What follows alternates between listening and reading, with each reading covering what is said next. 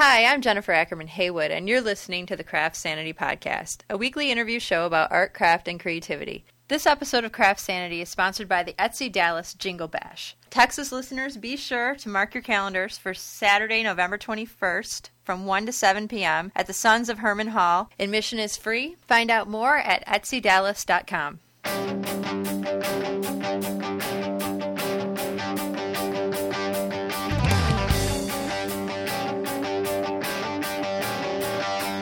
Hello, everyone. Welcome to episode 107 of the CraftSanity podcast. I'm excited to be back at the mic, and I'm ready to bring you a very interesting chat that I had recently with Cal Patch.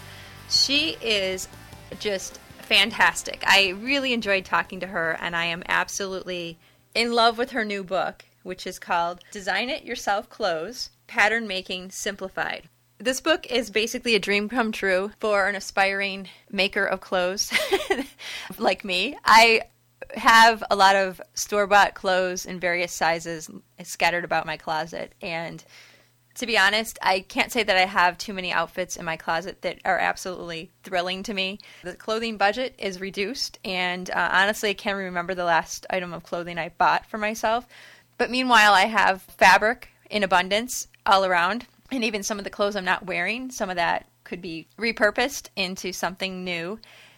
So Cal's book comes at a fantastic time. In fact, as soon as I opened it, I was emailing the publisher looking to get in contact with Cal. Basically, you know, if you can make clothes that actually fit you, it makes the whole process so much more rewarding, because when you get to the end and you sew on that last button, it's going to be just so much more satisfying than if you buy something ready-made off the rack. Just a little bit about Cal. She lives in New York.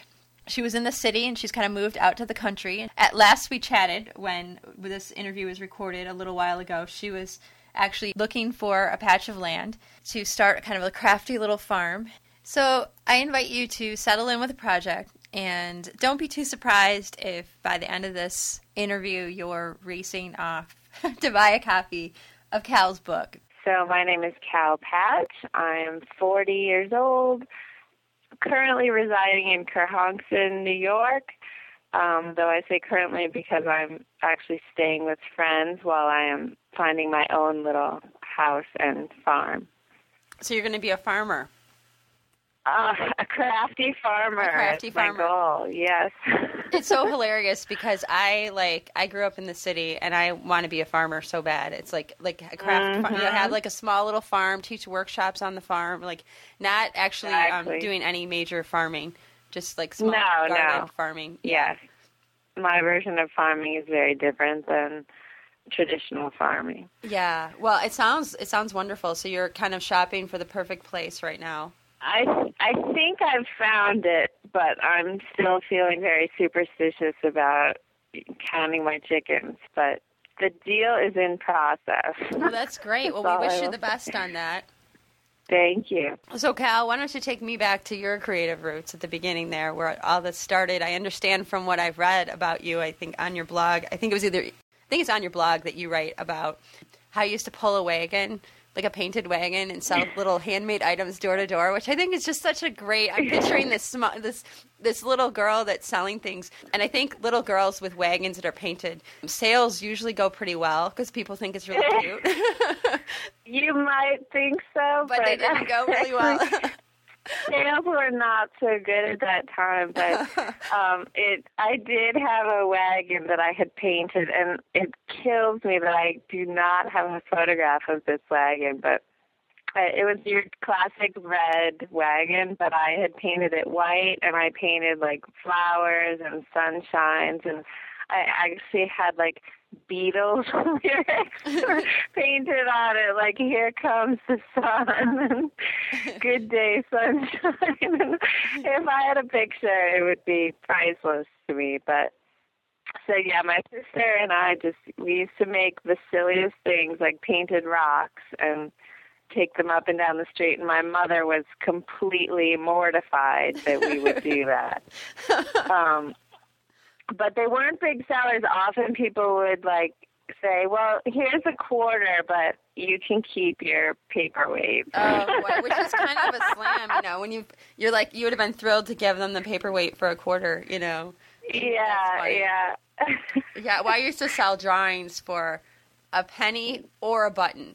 And I preferred buttons, actually, which, economically was probably not maybe the best mode because you can't cash those in. But they may have been more valuable, actually. They were definitely more valuable to me.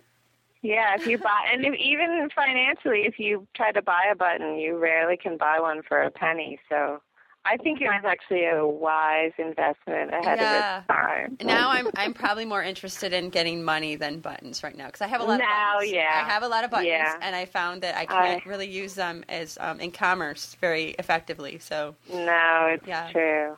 But so it sounds like for you, did your mom do a lot of crafty things, or was this something that you got Not from? really.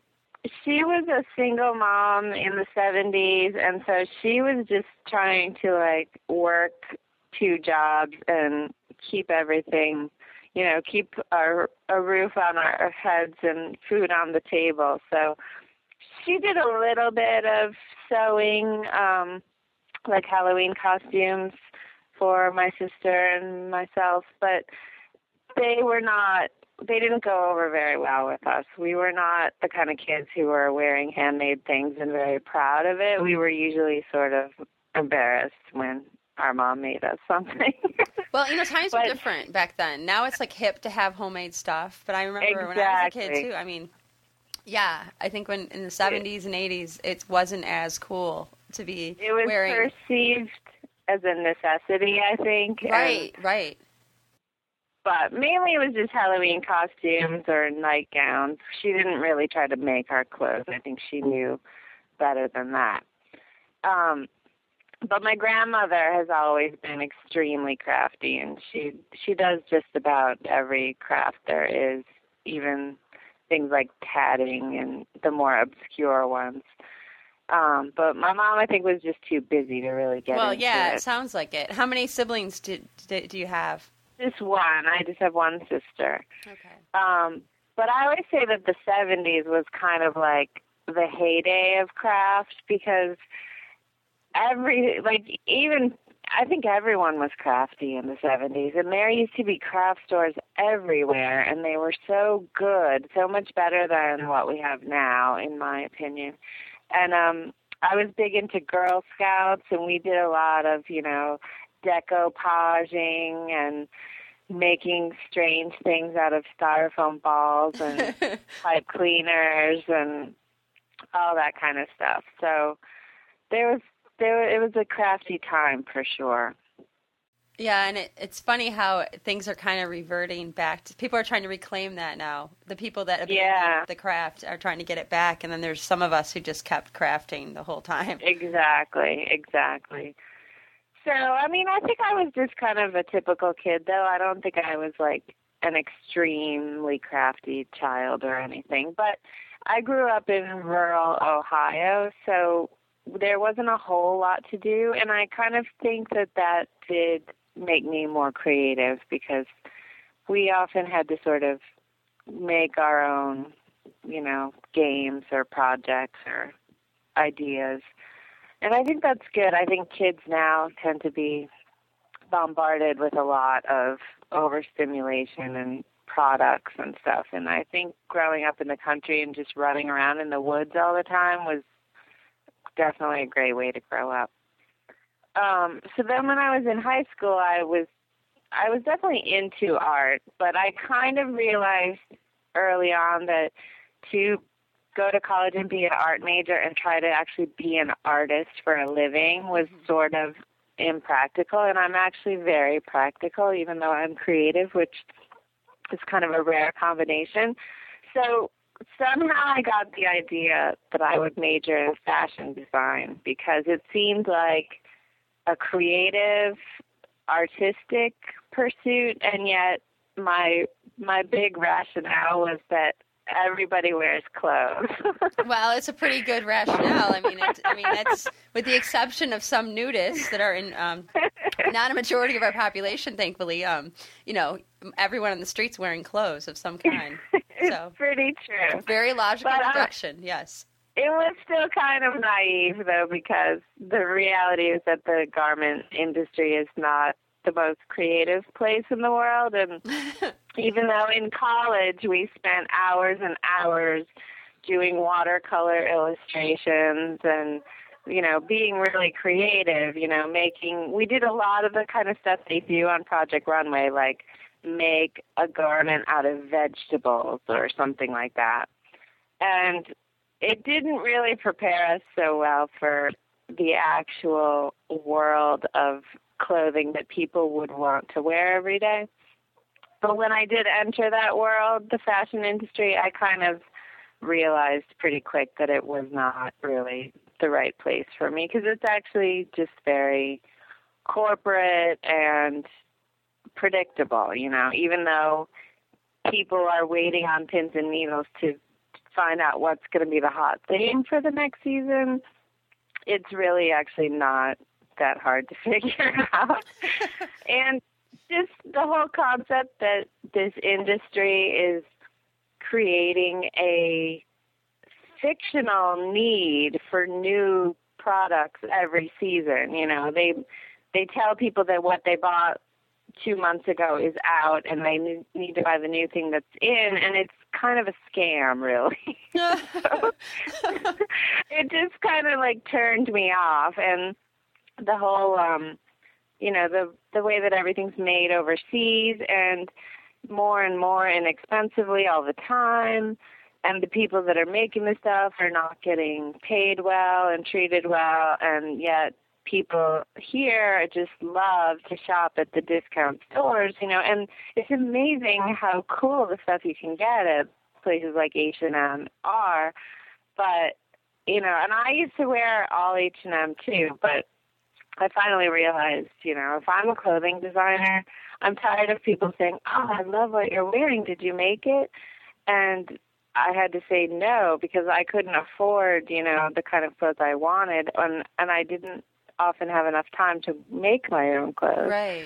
And then finally one day I said, that's enough. I've got to start, you know, it will take a long time, but I'm going to try to only wear clothes I made. And eventually, it's a slow transition to go from, you know, the store-bought wardrobe to the entirely self-made wardrobe, but I'm working on it.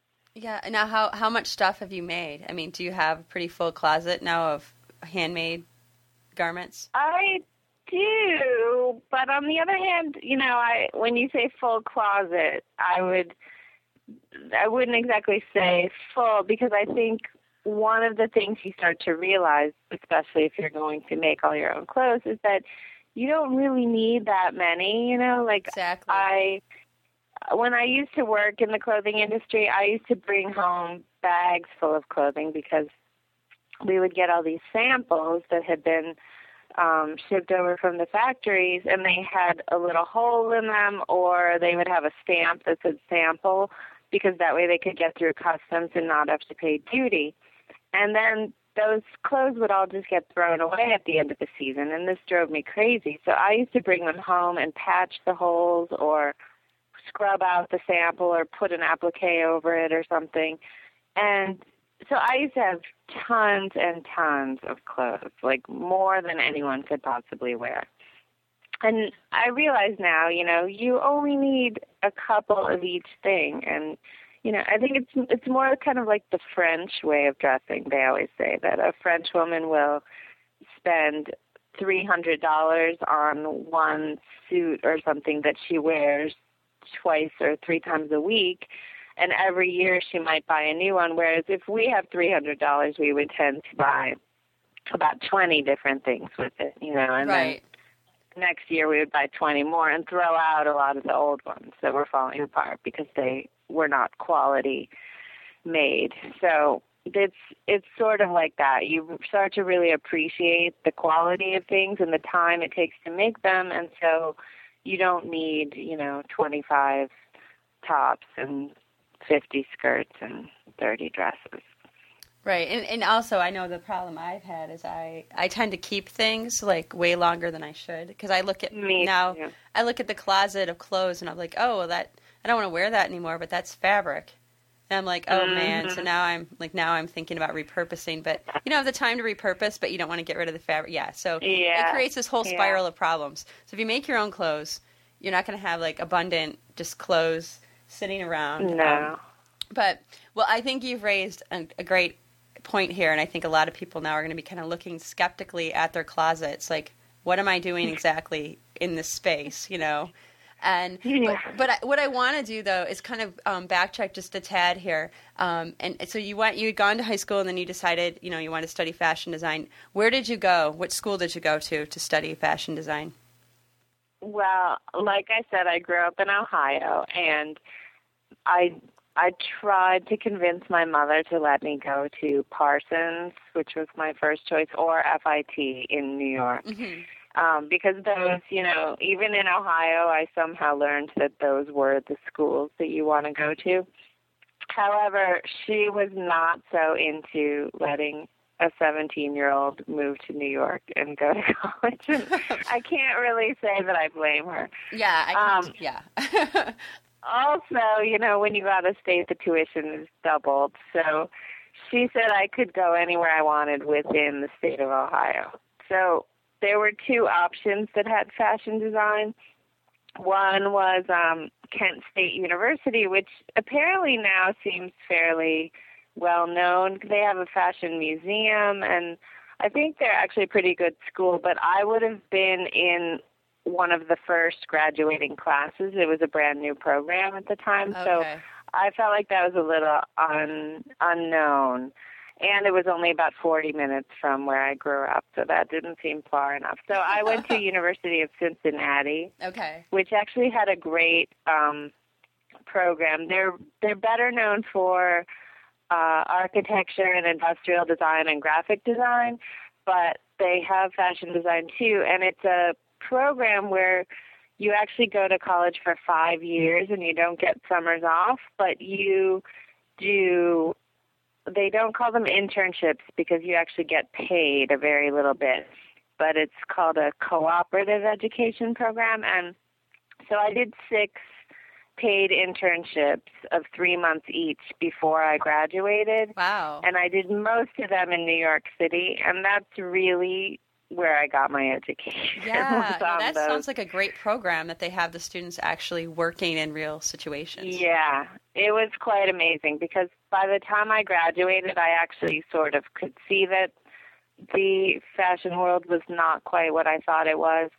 But I had worked in several kinds of different companies, and I knew what I didn't want to do, and it really narrowed down my field of what I did want to do.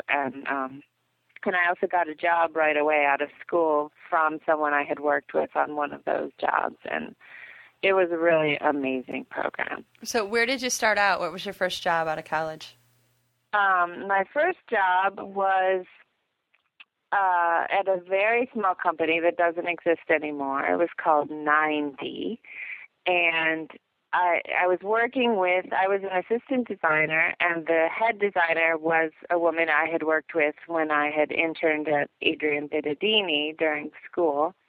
And it was a perfect little assistant design beginning job.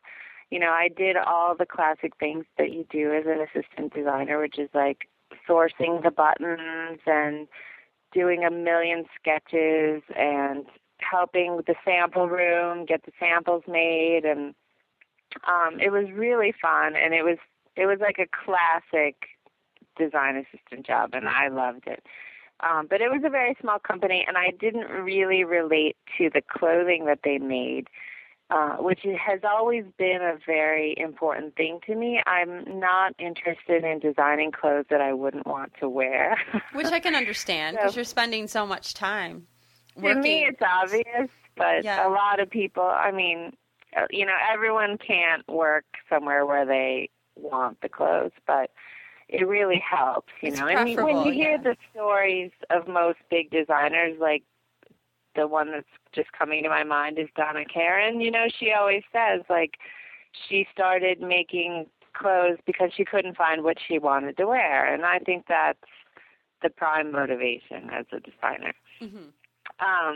So I did that for about a year, and then actually, just to back up for 1 second, when I got out of college, I sent out letters to the places I want to work, and there was a list of places that are labels, most of which were carried at my favorite store, Urban Outfitters.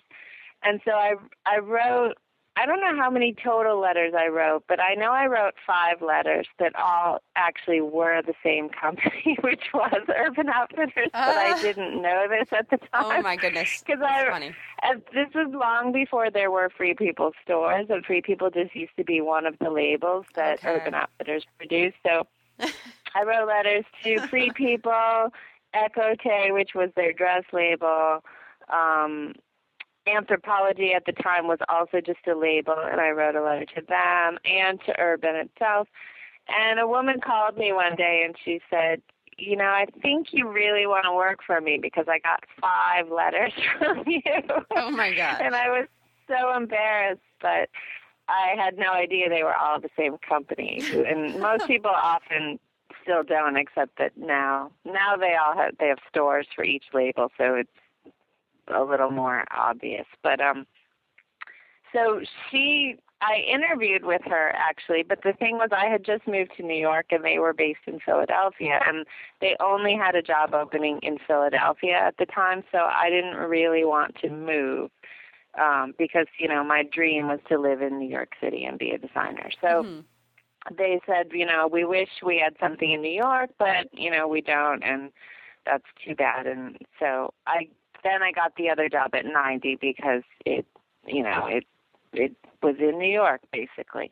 But a year later, Urban contacted me and said that they now did have a job opening in New York, and would I be interested? So I, of course, hopped on that because at the time they were just my fantasy company. They seemed like the only company that sort of made clothes that were creative and interesting and not just following the trends and the forecasting services and all that stuff.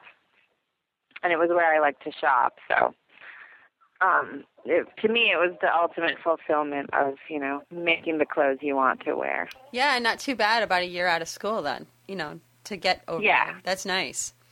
Yeah, if I had been willing to move to Philadelphia, I could have been there straight out of school. But I think I did the right thing because the other job was actually a great experience, too. Well, otherwise you probably would, you know, you might be in Philadelphia longer than you wanted to be, you know. Exactly, yeah.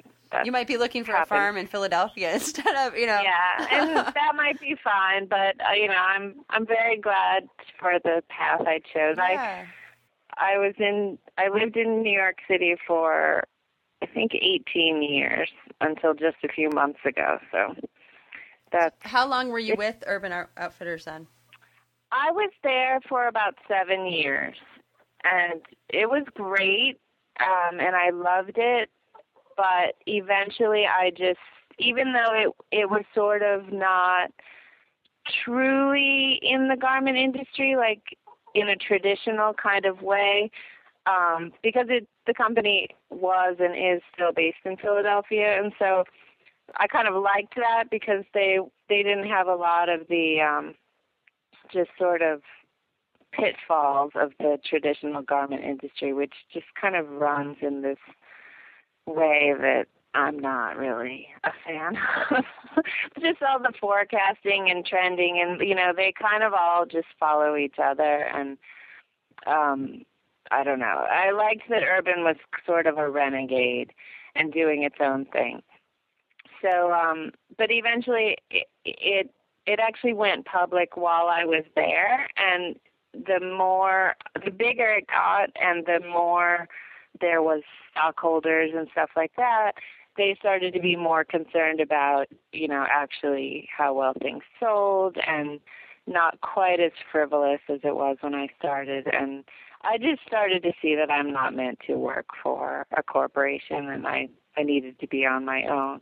But I had a great time while I was there. And so what was your next move after you decided to leave?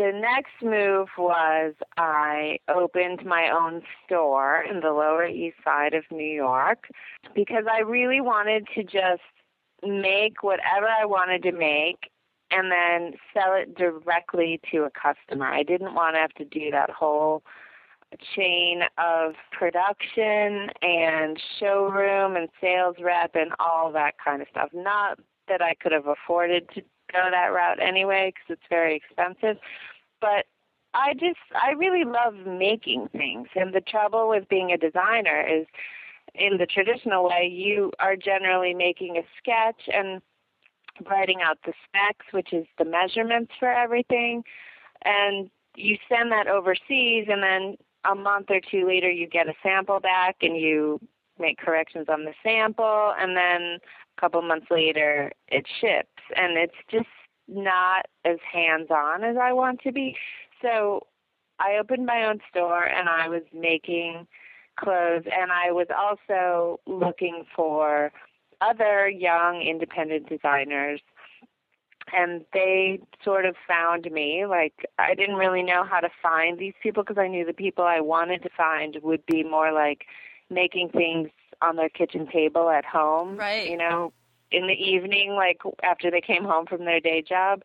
And I knew, and this was before the internet too, which now everything's different and you can find these kind of people, no problem. But at the time, it was like impossible to find sort of undiscovered designers. So, you know, I just opened the store bravely without thinking too much about it. And they found me, and it was great. And it was a really cool place. It was called Patch 155, which was my last name and the address. And it was, you know, a crazy assortment of things, and it was completely out of the way and had no foot traffic at all. But it was really fun, and I met most of my best friends now I met at the time when I had the store because they would find me. And it was a really cool place. Well, that's really cool. So were you there all the time? Like, did you make things? Was it like a studio space in a way? Were you making things there? Yes, that was the idea. Like, I knew it was sort of out of the way, and I knew that everyone says, you know, foot traffic is the most important thing for a retail store, and it is true. I would now agree. But I thought at the time it was sort of an up-and-coming neighborhood, and I knew it would be slow during the week, but I thought, well, that's fine because I need to be making things, so I'll be in there. I was closed on Mondays and Tuesdays. So I thought Wednesday through Friday I would be in there making stuff and not get a lot of business. And then on the weekends I thought people would flock from the other neighborhoods and I would do enough business to pay for the rest of the week. But that wasn't really how it happened. It was more like everyone in the neighborhood who was like unemployed or had more time than money on their hands would just come in and hang out with me so and keep friends. Me from doing my work. And on the weekends, it really wasn't any different. So there was never a lot of sales, but somehow it just managed to support itself. And I kept freelancing and doing other things to pay my own bills. But it was a great experience, and I really wasn't in it for money at all. I was glad it at least supported itself, and it would have been nice if it could have also paid for me to pay my rent and things, but that wasn't the case. But it was a lot of work, and I was there all the time because I couldn't afford to hire anybody else because no one but me was willing to work for free. So eventually, after, I think it was 3.5 years I had the store. While there, I actually started teaching classes, mostly as a way just to get people into the store because it was very out of the way. And I figured if people walked by and saw nobody in the place, and it was rather a large store, actually. You know, I felt like a lot of people would walk by and kind of peer in and just see me sitting there, and if they didn't feel like, you know, engaging in conversation, they wouldn't come in. But I felt like if they saw 5 people sitting around a table doing something and they couldn't tell what it was, it would make them curious. Because New Yorkers are very curious, too, and they feel like, oh, if there's a bunch of people in there, there must be something good going on, you know? Like, right. You never go in an empty restaurant. You only you want the restaurant that has a line down the block.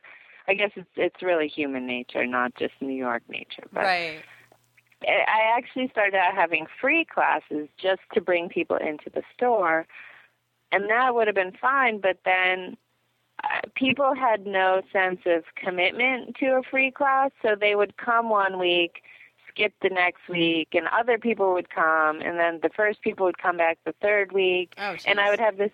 Yeah, it drove me crazy because the first thing I started teaching was crochet, and you can't really I'd have skip like weeks, yeah, people at all different levels, and it got too out of control. So I think then started charging people something like $30 for 4 classes or something really cheap, but it just sort of got them. If they had paid, they came back. Right, they're committed. And then, and that went really well. And then I branched up to sewing and other things. We did a lot of like T-shirt workshops and, just cutting up your T-shirts and making them into new styles without even sewing. And I really loved the teaching, and people seemed really into it. The beautiful thing about the classes was it was the complete opposite kind of business model as the store, because the store meant I had to sit there for 8 hours all day hoping someone might come in and buy something, and there were many days where nobody did. I mean, people usually came in, but it was rare that anyone bought anything. Yeah. But whereas with a class, people pay in advance for a scheduled 2-hour time slot, and you get like 5 people to come and pay for that 2 hours, and it's completely the opposite. They're coming, and they've already paid, and it's beautiful. And I feel really good about teaching, and I don't mind getting paid for it, and somehow selling is still, even though I had my painted wagon roots, I've never been a good salesperson. So it's just, somehow it feels slightly like you're pulling something over on someone, or even though I completely believe in what I'm selling, I'm just not a good salesperson. No, I totally understand that, because I know that my sister is so talented at sales that she can sell me something I already own, and I will think I got a great deal on it. I mean, seriously. Like, some people just have just this instinctive way about selling. And for me, I almost talk people out of it, because I'll be like, oh, well, you could actually make this. And let me tell you how. Too. And then I'm like, what am I doing? Like, I just made that. I would either talk them into making it, or like people would come in and they'd say, like, I need a red shirt to wear with this skirt I'm going to wear to a dinner party or something.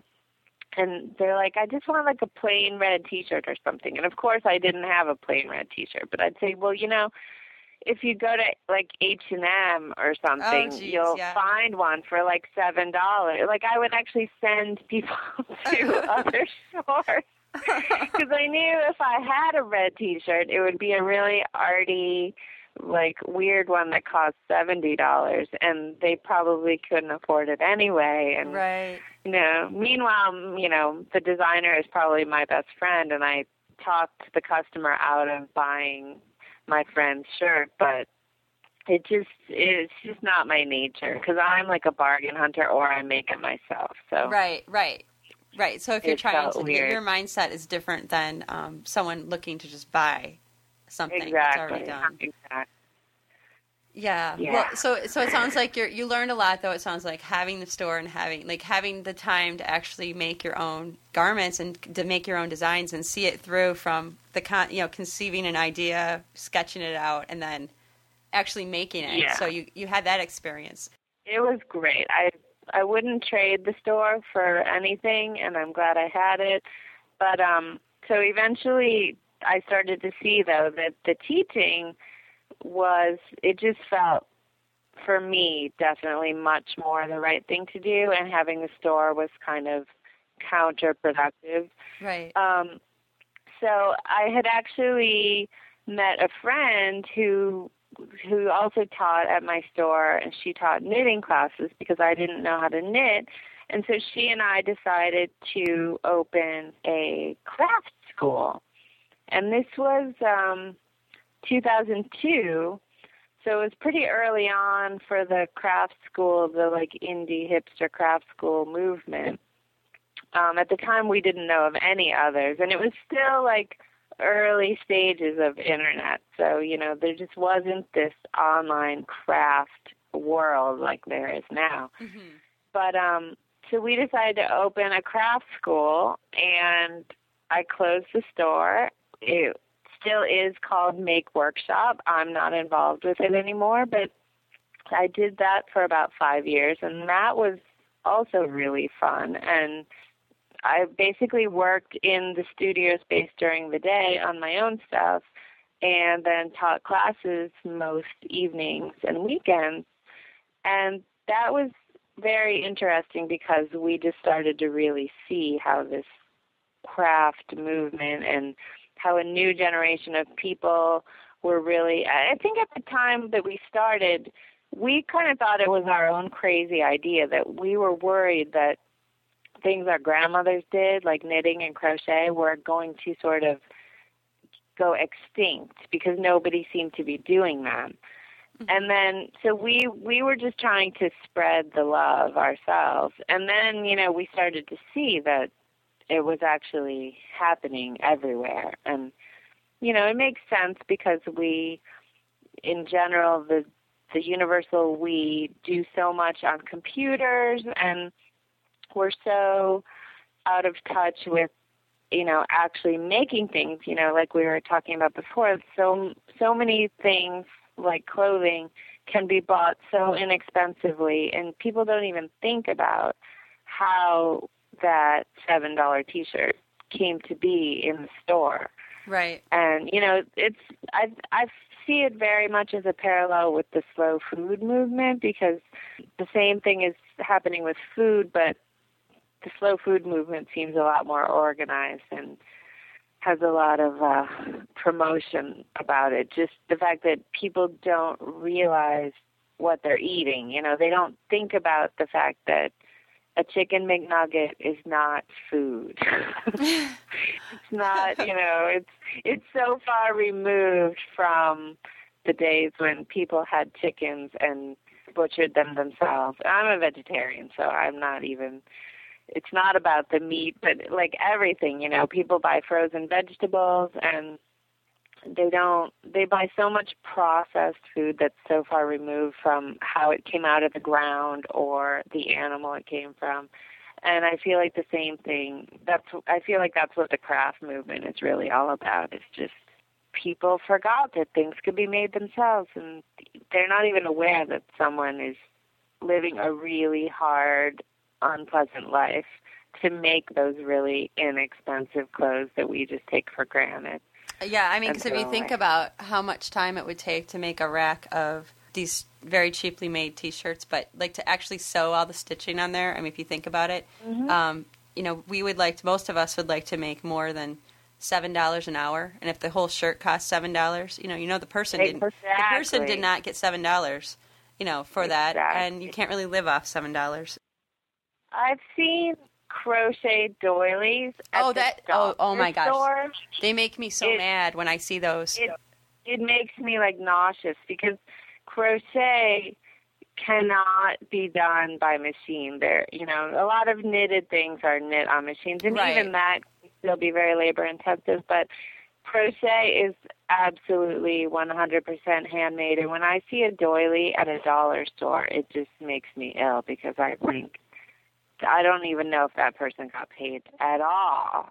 And I know it takes me probably like 6 hours to make a doily. Oh my gosh, yeah. I mean that's like the most time-consuming kind of crochet, especially if they're the small, fine. It's very fine. Yeah. Yeah. It's amazing. Like you look at that and you just see them. I mean, craft stores carry those. Yeah, they sell them too, yeah. And you're just like, oh my goodness, like it's $1. And people then probably buy, if they're $1, they probably buy I can imagine for a wedding or a birthday party, you might buy 30 of them, use them as coasters or something on the table, and probably throw them away if they get all dirty and stained, because you think, oh, it only cost $1. It's not worth washing, but they've lost all sense of the fact that someone actually did make that by hand. Yeah, and it kind of just feeds into that whole everything's disposable kind of mindset, which is totally just horrifying to people who make things by hand. This all stems from the point of, you're talking about when people just buy things that are cheaply made and made overseas, and that's kind of what led you to be so focused on teaching people how to make things themselves and appreciate handmade goods. Yes. So it sounds like that. And so you were teaching, you said you spent 5 years teaching. I've spent 5 years with Make. Make, right. And then I left to teach at a bunch of other places the last few years that I was in the city. And because I was doing a lot of freelancing, and I was trying to also focus a little more on my own clothes that I make to sell, and I had started an Etsy shop, and I was doing a lot of craft fairs and things like Renegade and the Craftacular are the two big ones in New York. So I just left to be on my own and, kind of diversify and start teaching at more places. And then last year I decided that my motto was upstate in '08, because I had been wanting to I love living in New York City, but I really also want to have an organic garden and chickens and maybe hopefully a couple sheep and goats, so I can, because I do spin, and I would love to have my own fiber. And I just really was craving nature and a better quality of life. I lived really inexpensively in the city, and you actually can live there kind of cheaply, but it's definitely challenging, and you have to miss out on a lot of the cool stuff that your friends are doing. So I really have just been craving for years to move back to the country and live a more simple life and spend more time outside and all that kind of stuff. So I actually made it just by the seat of my pants, and New Year's Eve of '08, I moved. I love that. I love that because you held yourself to that goal. Miraculously, I actually got an offer from some friends to farm sit for them for the winter while they went south. So it was perfect timing, and I moved up here, like I said, New Year's Eve, and from January through April, I was like an instant farmer. I had to take care of this 150-acre farm with 7 horses and 12 guinea hens and 2 cats, and then my own dog, and my boyfriend came along with his cat too. So we had quite a menagerie, and it was great. It was an amazing experience, and I'm actually still here on the same farm because they've actually let me stay after they came back in April while I continued looking for my own place, which I think is just on the verge of happening. So hopefully very soon I will have my own little mini farm, like 2 acres. That's awesome. But I'm very excited about it. Yeah, as you should be. I think that's wonderful. I'm dreaming of something similar to that. Not in New York. I want to stay in Michigan. So yeah, yeah. So that's going well, and you're freelancing or not freelance. I mean, you're teaching.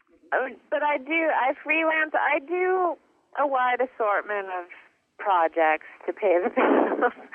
And really, I'm doing all the same things I was doing in the city. I'm just, feeding chickens and collecting eggs and cleaning horses' stalls in between. But I still actually go down to the city for 1 week every month to teach classes, and then I'm trying to establish teaching up here.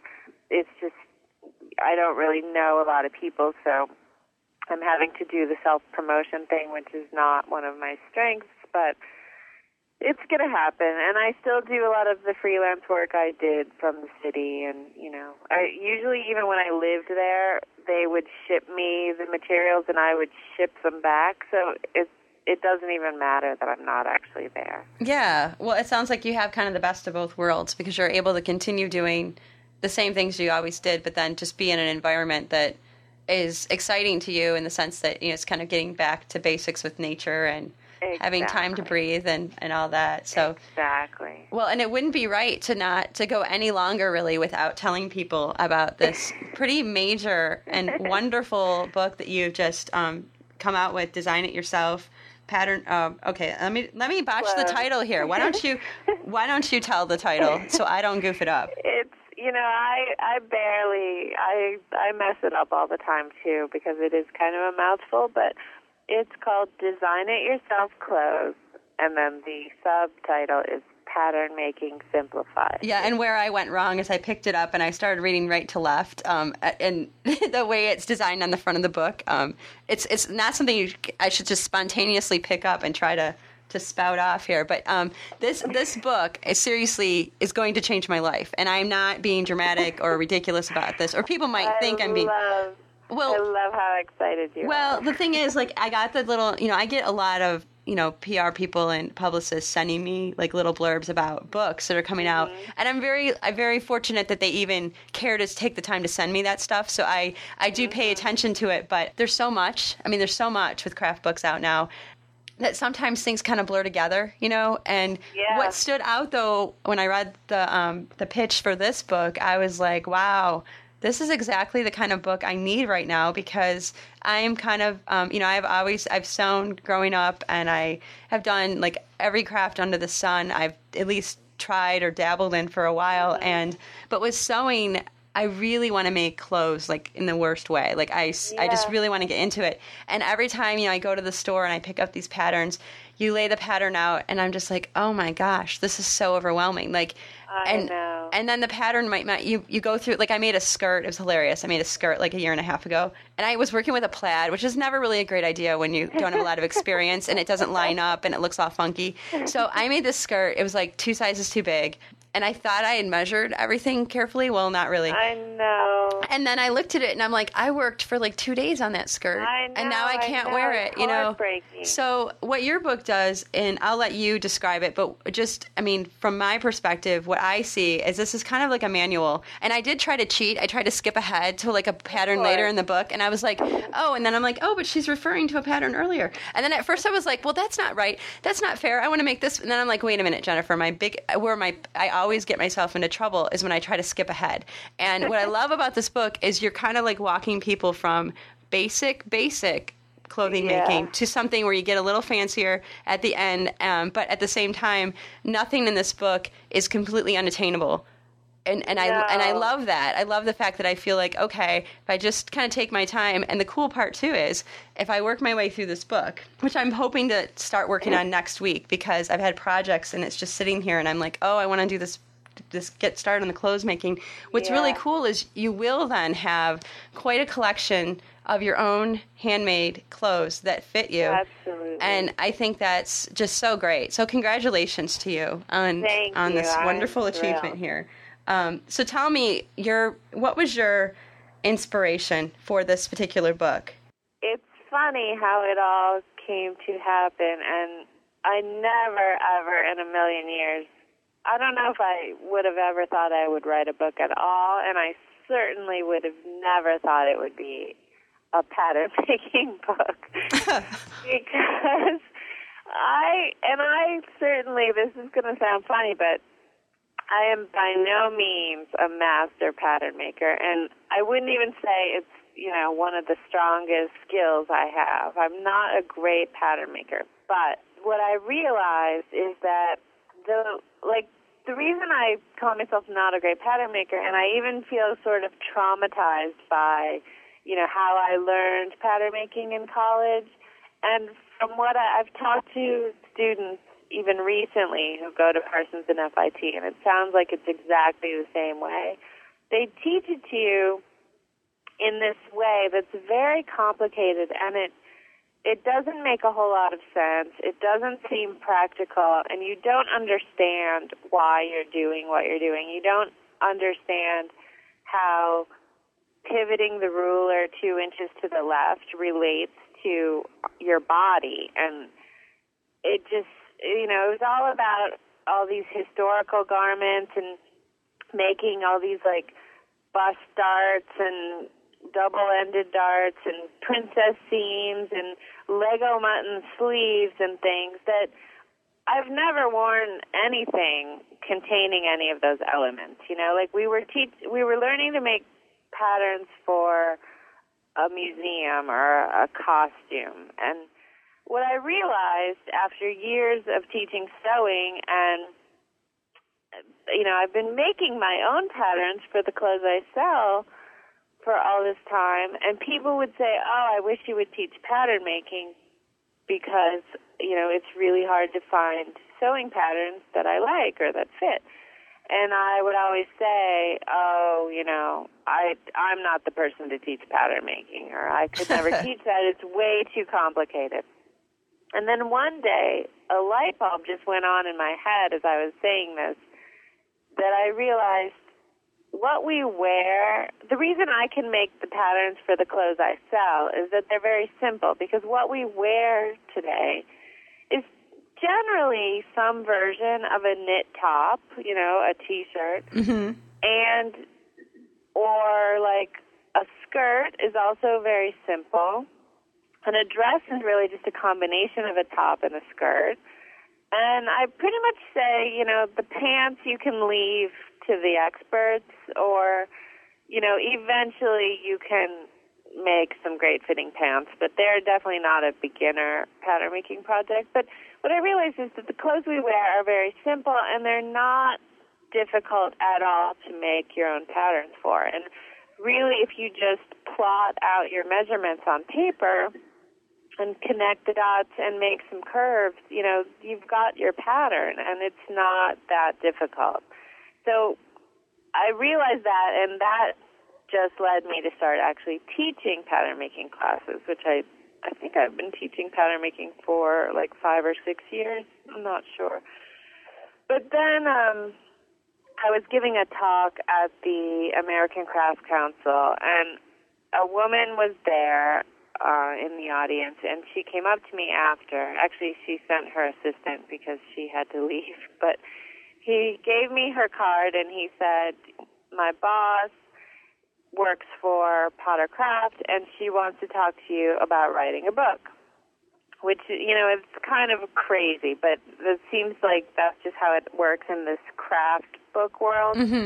I think a fiction author would probably have a heart attack if they knew that people come up to us and offer, like, she didn't even know what the book should be about. She just thought that I could write a book, which I is love, great, yeah.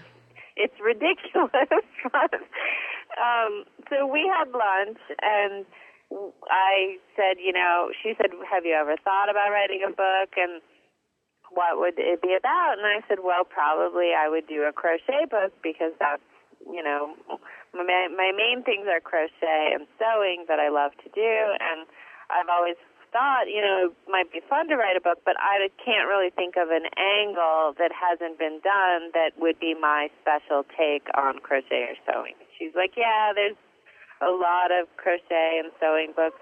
You might hear some squawking because the chickens are..." No, it's totally fine. It's totally fine. It sets the scene a little bit. It does. So she was like, "Yeah, I don't know if we need another crochet or sewing book right now." But she kept pumping me to dig deeper, and I was just sort of rambling, probably like I am now, and I said, I was talking about the classes I teach, and then it kind of hit me inside my head, but I was like, no, I cannot let those words come out my mouth. But of course, I can't actually stop words from coming out of my mouth. And I kept talking, and I said, you know what people have been begging me to write a book on for years, but I always say, no, it would be way too hard, is pattern making. And I saw her eyes light up. And I'm like, but I can't do it. It would be so impossible. It's really complicated. It's hard enough to even show people in person, much less try to write it into a book. And she just got more and more excited the more I said I couldn't do it. And she was like, that's it. That's totally it. That's the book you have to write. And I was like hitting myself over the head, but she was right. And I'm so glad that it all just came to be, because I really think the world needs this book, because there are pattern making books out there, but they're the same kind that I used in college as a textbook, and they make no sense. They're as thick as a phone book, and they're just very complicated, and they don't, as far as I know, there isn't a pattern making book that has like cute projects that are photographed and that you would want to make. Right. And I mean, really, the point of the book is not at all, in my opinion, for you to make the projects exactly that I made for the book. I really want people to learn how to make whatever they want to make. Right. But having some cute projects, I think, helps inspire people. And if they want to make the same ones I made, that's totally cool. Or, they can also use them as a starting point and improvise and customize them to their own style. And the beauty of once you start making patterns, too, is you'll have, a bunch of different sleeves and a bunch of different fronts, and you can mix and match them as well if they all fit you and they're all, based off of the same pattern that you start with, which is called a sloper, is sort of a plain basic pattern of your body measurements. Then from that you can make a million variations, and your library will start to grow exponentially with all the combinations you can make from the different pattern pieces. It's very cool. Well, and and that is the beauty of it, is that once you put the work into where I think a lot of people, they kind of pause, they're like, oh, I have to make the pattern too. But right. That's the price you pay. I mean, that's your investment in getting something that actually will fit you, which is beautiful, I think the frustration that so many people who either learned to sew recently or people who've been sewing for years, everyone reaches a point eventually where they want to make clothes, and then they try to start finding patterns at the store, and that's when they see that there just isn't a lot out there that's speaking to the new generation of sewers. There are a few companies that are making new patterns that are cool. Like Berta Style is amazing. There's a ton of great stuff there. But if depending what you want to make, each pattern company has its own style, and, you may not find something that matches your style. And there's also the fact that even if you find something you like you said with the skirt you made, it may not fit you, and it can be hard when you don't really understand the pattern making process. It's hard to measure a pattern and decide if it's going to fit you properly until it's made. And it's hard to make the adjustments too. Like if you know how a sleeve fits to the rest of the skirt, or how to shape the bodice of a dress, you can adjust things and not have it be a total train wreck. Right. Where if you're just going along with a pattern, I don't think this is going to fit, but you have no idea how to fix it. It's just frustration central, So yeah. So this is really cool. And do you intend then? You really do intend then for people to kind of start at the beginning, kind of work their way through the book? Well, only because it's going to make the most sense that way. I know that most people aren't going to do that, but well, no, I think that if they want to get the most out of it, and I'm definitely the kind of person that will skip around, but the more time I've spent with this book, you've sold me on the idea, the whole concept of actually going from the first page to the last page as opposed to skipping around. Because with something like this, it will be easy. Yeah, and I just don't know. I mean, this is like uncharted waters for me. I don't know a lot about this. You know, if I open a crochet book and I've been crocheting my whole life, I can skip ahead or skip back. Exactly. But this is different, and each thing builds on the previous project. So yeah, and also there are patterns for skirts, T-shirts, woven shirts, pants, and dresses, and within each of those there are very detailed instructions on making just the most basic, simple version of each of those things. And then you've got your basic pattern that you can easily spin off into your variations. So within each of those categories, there's the one basic, and then there's the easy spin-off that might take you 15 minutes from the first one. So you can't really do those spin-off versions until you've made the basic pattern. Right. But you could definitely, make the basic shirt pattern before you've made the basic T-shirt pattern, you know? Right. You can do the order of the chapters out of order more easily than you can't really do the variations on something you haven't made the original of, but I can't wait to see what happens when people start using the book. It's been 2 days now. It was Tuesday was the official release date, so I think people are just starting to get it in their hands. I'm very, very excited to see what happens. Well, I think it's going to change a lot for a lot of sewers out there, because I know I'm not the only one that's felt kind of stalled out in a way, you know, on the verge of what I hope is going to be like this really exciting next decade of wild sewing. Where I'm going to be wearing some really, really interesting get-ups. And I won't blame those on you. I mean, the fabrics I choose and the crazy stuff I put together. And when I add an apron and you're like, whoa, I can't believe she added an apron to that. It's not Cal's fault. This is my own No, you thing. know what?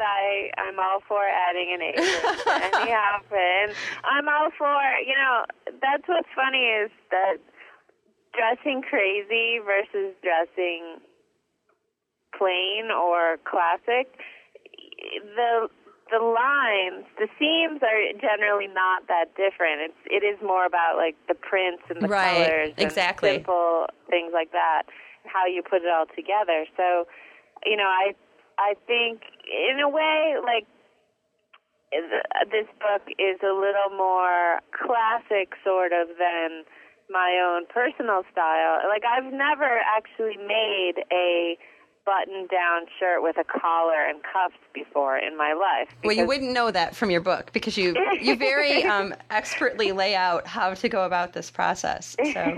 Well, I've always known how to make that kind of shirt. It's just not really it's not a what shirt I wear. And the kind of I understand. Yeah. But I wanted it to be accessible to everybody, and once you can make that shirt, then you can make like the I think it's called the Stella blouse, the peachy colored blouse with the pin tucks is more the kind of woven shirt that I wear. Okay. And, it's just, I'm hoping that everyone will be able to find a way to use the book to make exactly what they want. That's their own style. What I like about it is that you're covering a lot of different techniques and skills that if you know all these things in the book, then you can go off-road and create some really, really interesting outfits. So I think that's what I hope people will do. I would love to see people actually make the exact things in the book. Hopefully not like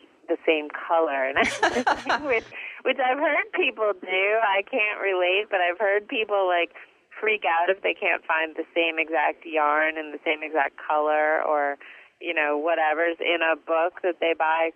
But I'm hoping truly what will excite me is when I see someone has made their own shirt or dress that they thought up in their head and that does not look like anything in my book, but they made it because they read the book. That will be my version of success is when I see that. Well, I think this is going to be, I agree. I think it's going to be great to see what people do. Are you going to do a Flickr page? Yeah, I'm realizing I obviously need to do that, and it's all very surreal to me that the book has started shipping, or that it, someone could actually pick it up in a bookstore and buy it now. So, I do need to set up a Flickr page. Well, you have some time because people are kind of just getting it. I know I've had it for a couple weeks. Months. Yeah, I've had it for a couple weeks and I haven't. But it's been almost torturous to have it here and not be able to have the time to do anything. I'm like, oh my gosh. Feeling.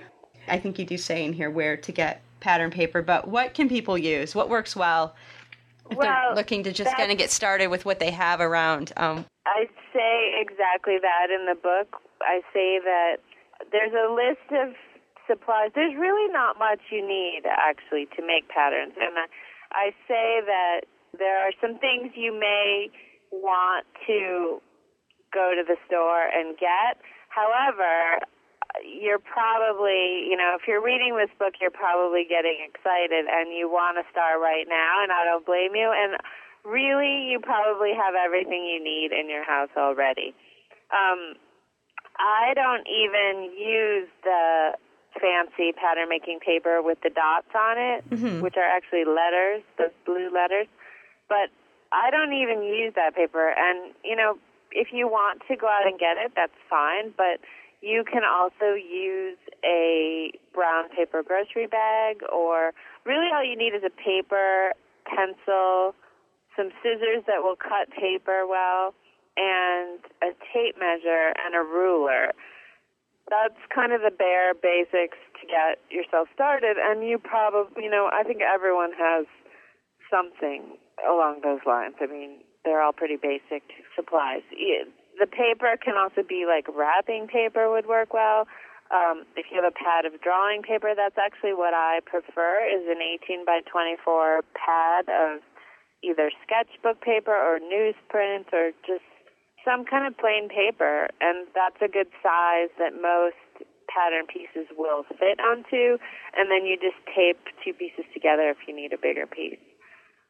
So it's just basic resourcefulness. So you don't need to, I think that is one of the mistakes people sometimes make, is they get super duper excited, go out and buy like every professional pattern maker's tool and curve and everything that you could possibly buy, and then it's almost overwhelming because then they have all these tools and they're like, oh, I'm not really quite sure what to do now. So there aren't even really that many tools, even if you were that kind of person and wanted to do that. You can't overwhelm yourself. There's not that much, and honestly, a lot of them you can't really find unless you go online or unless you're in New York. But like the real kind of hip curve that I like, I don't think they sell at Joann Fabrics or anywhere around most of the country. Okay. But honestly, I also say you don't even need a hip curve or a curve. Like, it can almost be better to learn to trust your eye and sort of freehand those curves, though people are often intimidated to do that. But the curves can steer you wrong because people rely on them too heavily and think that because it's like a fashion designer's ruler, it's going to have the perfect curve for everything they need, and that's not the case at all. Right, because your book is really all about tailoring, making your pattern so it fits you. So you have to kind of go more by your measurements than what the angle of the curve and all that. Everybody's different. Are you going to go on a book tour? There's not going to be much of a tour. Apparently, the economic cutbacks have sort of cut back on the whole idea of book tour. But I believe I'm doing a blog tour, which is the new version of the book tour. Yeah, I've participated in a number of those. And, it does get the word around to the craft community. Possibly even more successfully. Well, because you're reaching your niche, exactly. Instead of waiting in a bookstore in Pittsburgh somewhere and hoping that somebody heard about it. Yeah. Yeah. So that's fine with me. I didn't Well, I don't want to say I didn't want to go to Pittsburgh. I was just going to No offense to anybody in Pittsburgh. I would have loved to, go everywhere. Oh, yeah, well, it's exciting. Right now, I wasn't sure how that was going to work out anyway. Well, especially when you're buying a farm. Yeah. Yeah, I have a lot to do here. Yeah. So I think a blog tour is much better.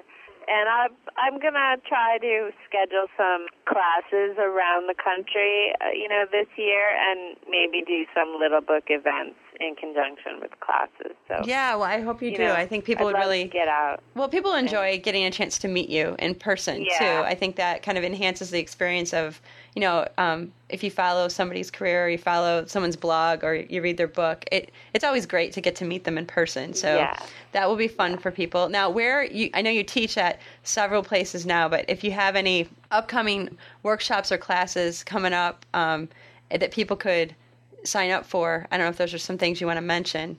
Well, if they look at my website, which is actually called hodgepodgefarm.net, because Hodge Podge is my clothing label, and I named the website Farm years ago, even long before that. I knew I wanted one, but it was sort of just an imaginary farm for a long time. I just switched the blog over to my website, and it's all being consolidated right now, so that reminds me that I need to make a classes page for it. Okay. Well, we'll tell people just to kind of keep an eye on your website if they want to know. It'll all be there. I announce the classes every month and where they are, but I don't have a page dedicated to it. And now I have a new venture upstate, which is called DoubleKnotStudio.com. That's the classes that we're trying to spread the word about in the Hudson Valley area. But I still teach in Brooklyn at a couple different places, Home Ec, Brooklyn General, my friend's store, Treehouse, and the studio of Lena Corwin, who's a big craft blogger. Mm-hmm. So it's all on my website, though. People can find out everything they ever wanted to know about me. Well, tell me a little bit about your new venture, the newest thing you're doing. The new venture is a friend of mine, Jill Draper, we actually met through Etsy, which is kind of fun because I moved up here and I didn't, know anybody, and I especially didn't know any, crafty cohorts. I was actually reading the website Heart Handmade, and she had a series of the process of makers, and people would break down how long it took to make something, which I found very interesting. And there was one on Jill Draper, and she spins yarn, which is something I also love to do. So it caught my eye. And then I looked at her Etsy shop, and I saw in the location section that it said she was in Kingston, which is about 25 minutes away from where I live. So I thought, aha, I'm just going to email this person. I have no idea who she is, but I thought, she might know. I had heard there was a spinning guild up here, and I thought maybe she'd know some good yarn stores. So I just emailed her out of the blue and said, hey, I just moved up here. Do you have any thoughts? Do you know anything about the spinning guild, et cetera? And she wrote back, and she, turns out, had moved up from Brooklyn also about a year ago. And we just have so much in common. So she's teaching knitting, and hopefully eventually she's going to do dyeing and spinning. And I'm going to teach crochet and sewing.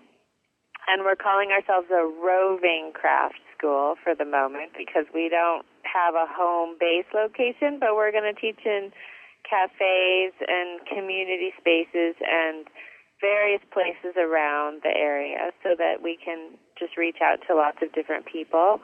And, we're very excited about it. It's just getting off the ground this month and next month, but we're excited about it. I think it's a very clever business model, too, in the sense that you're not jumping into a space that you have to pay overhead for. You can kind of... No overhead. Yeah, I mean, because that's one of the things that I probably once every 2 weeks, I will say to my husband, it'd be really fun to have a place, and then he says, well, do you really want to be there all the time? And I'm like, well, no. Yeah. So my dream though is to have have my little farm and then have like a exterior building that we could be kind of like a meeting place, but not, so if it's my house is messy, then, exactly. try to keep one thing clean. I'm working on that plan too. Yeah, but no, I love the idea of just having because when I teach, I kind of go around. I don't have any organized space that I teach in. I just kind of go where there are students and teach them something. And I always ask people this, and I feel like I'm almost in a way devaluing the current project. But do you have do you plan to do more books? Is this something that you really like and you want to continue doing? I loved writing the book, and I definitely would love to write more. I haven't really been pushing anything at the moment just because I know that it's kind of a tough time in the publishing world. Right. So I was just kind of waiting to see what happens when this one comes out. But if anyone will let me, I definitely plan to publish more books. I don't know if you have any final words of inspiration for people that are going to start pattern making for the first time. Just that people just shouldn't be afraid, there's kind of a stigma, I think, about pattern making, that it is really hard, and I know I fell for it too for a long time, but really, it's not difficult. It'll take a little bit of a time investment, but anyone can do it, and I think it will open up such a world of possibilities with sewing that people just don't. Even if you find a pattern from a store that you like and that seems to fit you, figuring out all the instructions and all the pieces it really throws a lot of people. And I think people should not be afraid to try to make their own, because it's amazing, what you can do. And you don't need a fancy pattern to make a lot of really cool clothes. Well, I think that's great news for all of us rookies out there. I do have one question about just patterns in general, and this is something that throws me off. As you were talking about people being kind of like intimidated, the thing that always stops me in my tracks and actually will lead me to buy the same pattern in two sizes, I seem to fall in between. Yeah. And I look and I'm like, oh, yes, the boobs are not that big. And then it's like, and then the bottom half, I'm like, oh, I need to have a couple more inches there. So I'm standing there feeling like, you're in the store looking at, you're in front of the pattern little filing cabinet there. Yeah. Just feeling kind of bad about your measurements, that you're not like a model, you don't have model proportions. And then, so I get to the point where I'm trying to make a dress, and I'm like, okay, so do I have the top half from the smaller pattern and the bottom half of the dress from the bigger pattern? How am I supposed to be resolving this? What you can do is, whether it's all one pattern piece or if the top and the skirt part of it are separate pieces, you can actually do what you said and use the top from one and the bottom from the other, but you have to blend them. You have to, like, if it's all one piece, it's easier to understand, because you would draw a line from the correct size on the top to the correct size at the bottom, but it has to be a smooth line that will, adjust from one to the other without a big wad of fabric. Ka-chunk. Yeah. And then if it's two separate pieces, they obviously have to match up. So you would still make that same kind of line, by holding the two pattern pieces together and making them connect smoothly. But I know it's actually a simple adjustment, but it seems very overwhelming when you're looking at that pattern with all the different sizes and lines on it. Yeah, and I just had the strangest experiences at the checkout too, where you have two patterns in two sizes, and you might have a stack of other maybe some apron patterns or things that you don't need multiple sizes. Well, at the dollar sale, and the clerk will say, ma'am, and I'm 33, and when people call me ma'am, it still kind of freaks me out, even though people have been calling me ma'am forever, but they're ma'am, do you realize that you have the same pattern in two different sizes? And then I'm kind of like what you said, I can't stop words from coming out of my mouth. And then I go into this long explanation of how yeah, well, the top's like too big and the bottom's too small. And then I'm like, okay, now I'm telling these people essentially I'm like have some kind of deformity or I'm, and then, then they're just kind of looking at me like, well, that's kind of sad. But and of course I take it in a way that they're probably totally fine with it. Exactly. Like, so then I walk out of the store feeling like a complete nut job and I go home and I'm too overwhelmed to even try to like figure out how to connect the top to the bottom. Next time they say, ma'am, are you aware that you have this pattern in two? Just say yes and leave it at that. I know. I wish I could just leave it at that, because my life would be so much simpler if I could just answer like a yes or no question with a yes or no response. My biggest problem is I never usually do that. I usually add some explanation to it. Tanks me every time. But, I appreciate this. Just having you explain that. This gives me a better sense of like what I can do. But I'm going to just scrap the patterns for a while and make my own. Good. And see if I think I'm going to have better luck. So I'm excited about that. I'm going to be saying paper. I'm keeping tabs on you to see what you come up with. To check in, and then you'll be like, oh boy, wow. She needs to take my class.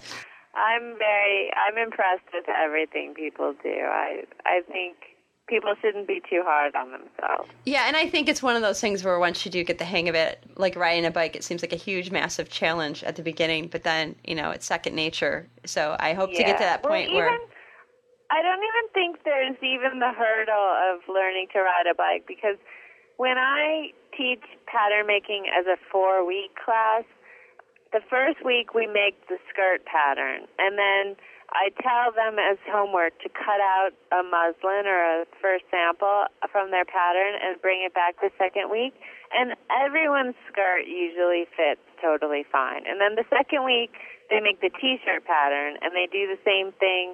They make a sample of the T-shirt for the third week. And when they bring back their T-shirts, they are usually totally perfect as well. So I've seen it all in action before, and, basically what I'm telling people is exactly what's in the book, and people usually do just fine. So that might also be encouraging to hear, because, people might be thinking like it's all uncharted territory when they buy this book, but I've seen it in action over and over, and almost everyone's skirts and T-shirts completely, they might need the slightest bit of adjustment, but in general, they work. So I think anyone can do it. Well, I'm glad you did this book, so thanks again for your contribution to the craft world here, and good luck with the farm. Thanks. Special thanks to Cal Patch for sharing her time and her story with all of us. I hope that you feel inspired now to go out and sew some new clothes for yourself. I know I can't wait to sew some new clothes for myself. Right now, the biggest challenge is time. I have no excuses, though, now, because I have Cal to help me. I go page by page. She's right there with me for all these projects, which I really appreciate. So go check out that title, and why don't you head over to CraftSanity.com and get in the drawing to win a copy of Cal's book. Just leave a comment about the interview, and what would be really great is if you wanted to tell us what you want to make. Can't wait to read your responses. I always enjoy reading comments from listeners, so I really appreciate those of you who have made that a practice to come on out and comment. That's wonderful. And in this case, you get a chance to get something back, which is a great book. So we'll see you all over there at CraftSanity.com. As usual, if you have any comments for me, you can email me, Jennifer@CraftSanity.com, and I will respond as quickly as I can. I want to thank once again this episode's sponsor, the talented artists and designers over at Etsy Dallas. Thank you so much for sponsoring this episode. And they want to invite you all to the Jingle Bash, which is going to be Saturday, November 21st from 1 to 7 p.m. at the Sons of Herman Hall at Exposition. That's in Dallas, Texas. The Jingle Bash is going to feature quality handmade goods from over 50 local artists and designers, and this is just in time for all your holiday shopping. In addition, the Jingle Bash is going to include music, a full bar, a free raffle, and the first 50 shoppers are going to receive silkscreen reusable grocery totes full of handmade goodies. Admission is free. Geez, what more can you ask for? If Michigan wasn't so far from Dallas, I would be heading over to check this out. Fantastic. I have to basically increase my podcast revenue a little bit before I can get that private jet to fly out for events like this spontaneously. But thanks again to Etsy Dallas for your support. I really appreciate it. If you would like to become a sponsor of the CraftSanity podcast, please visit the sponsors link, which is at the top left of the page, or you can send me an email. And I really appreciate your support, because without your support, this show would be a lot harder to produce. Well, thanks again for tuning in to this episode of CraftSanity. I really appreciate that. I'm going to be back soon with a podcast. Next time it's going to be a knitting podcast. So this will be an update from a knitter that we've heard from previously. And then I'm going to be recording a new batch of podcasts. So if you have some suggestions, get those in. I think I'll include a very short after show. So after the music plays, if you want to stick around, you can hear what's going on in my crafty life. Or else turn it off now. I'll never know the difference. In the meantime, CraftSanity, my friends. It works for me.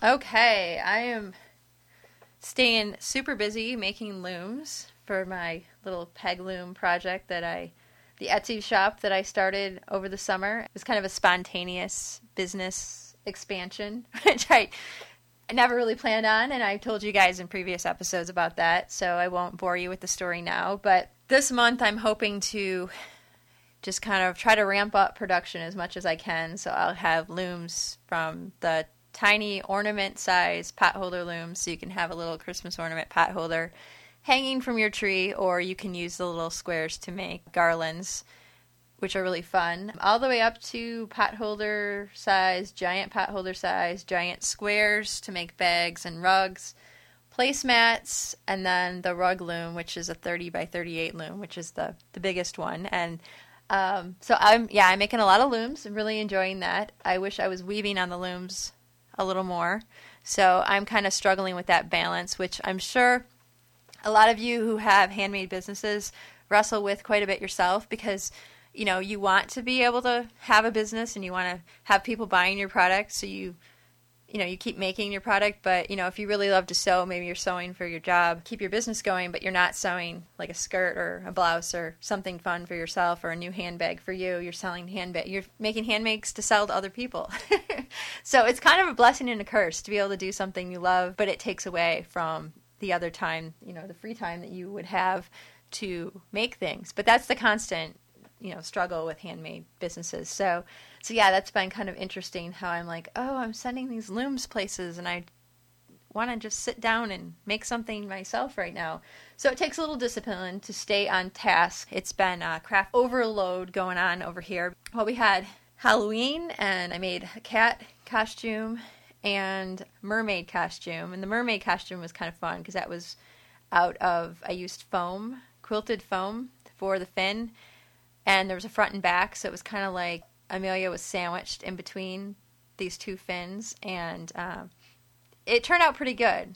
So better than I actually expected, and I actually was inspired by a woman that I met at a recent charity quilt bee for Margaret's Hope Chest here in Grand Rapids. I hosted a couple quilt bees at the Y, and someone came, we got chatting about Halloween costumes, and she talked about how she made this quilted mermaid fin. And I thought, I'm going to try that. She just made one to go in the back, and then she had the child wear tights in the front, but it was kind of cold, so I thought, I'm going to have two and kind of sandwich, tie it on the side. So I think I'll use that probably as maybe a costume TV demonstration for next year.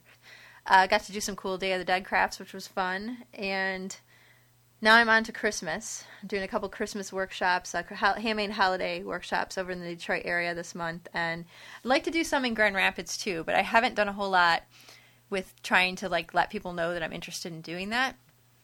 I will throw this out there. I don't know how many listeners I have in the Metro Detroit area, but on Saturday, November 7th, I'm going to be at the Fraser Public Library. I'm going to teach a kids craft session at 1:30 and then followed by an adult session at 3.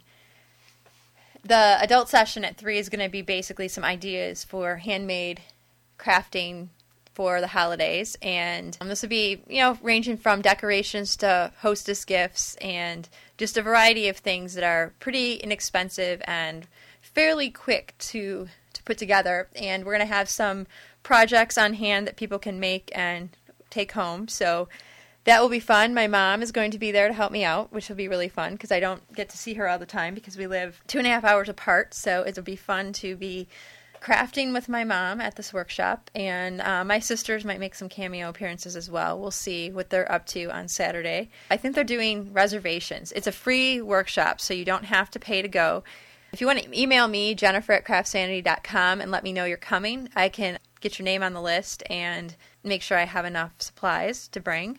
So, yeah, I hope to see some of you there. That would be actually quite a thrill for me. I love to meet people that listen to the show. It's kind of weird for me. I feel like I have imaginary friends when I talk into this microphone. In my head, it's as if I think, oh, no, nobody's really listening to this. But you are. And it's still, after 4 years almost, it still is a bit surprising to me at times. So yeah. So anyway, if you're in town, in the Detroit area, stop on by. And yeah, I don't think I have anything else to share at this point. I'm just staying as busy as I can with freelance assignments and trying to take time to do a little more designing. Kind of working my way through a list of projects I've been hoping and wanting to complete. So I'm carrying my sketchbook around and jotting down ideas. And I really recommend that if you really want to have the inspiration flow and capture those moments when you get this idea, try to have a little notebook with you as often as you can. You can get little pocket size, even those little tiny steno pads that you could keep in your pocket and write things down. Because sometimes, I get these ideas all the time, and a lot of times I don't have paper. It's really frustrating when this happens when I'm running and I don't have any paper. And I'm like, oh man, I hope I can remember. And sometimes it won't be until I'm running again in that very spot that I'll be like, oh yeah. And usually if I remember it again, the second time, I'll be able to commit it to memory. But my word.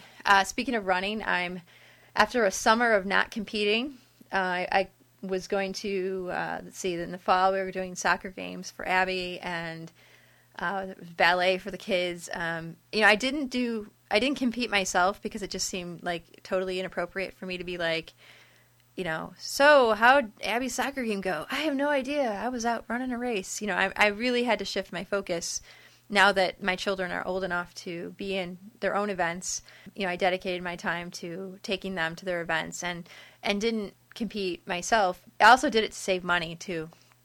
Honestly, it's running can get kind of expensive, but I'm still investing in running shoes so I can keep training and kind of ramping up my mileage again. I would like to do the 25K Riverbank run here.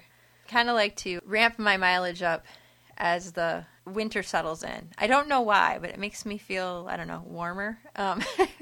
So yeah, I'm still running, and I think I need to try to find a running group to kind of. I'd love to be able to train with some other people. However, my schedule is so nutty that I don't think I could spontaneously train with a group. So I run alone most of the time. But if you have some good music on, it gets you through those miles. Or you can listen to podcasts. It seems like your mind's distracted by a story. You don't realize that you just run 5 miles. So anyway, I think I've rambled on long enough here. I'd love to hear from you if any of you have any comments or suggestions.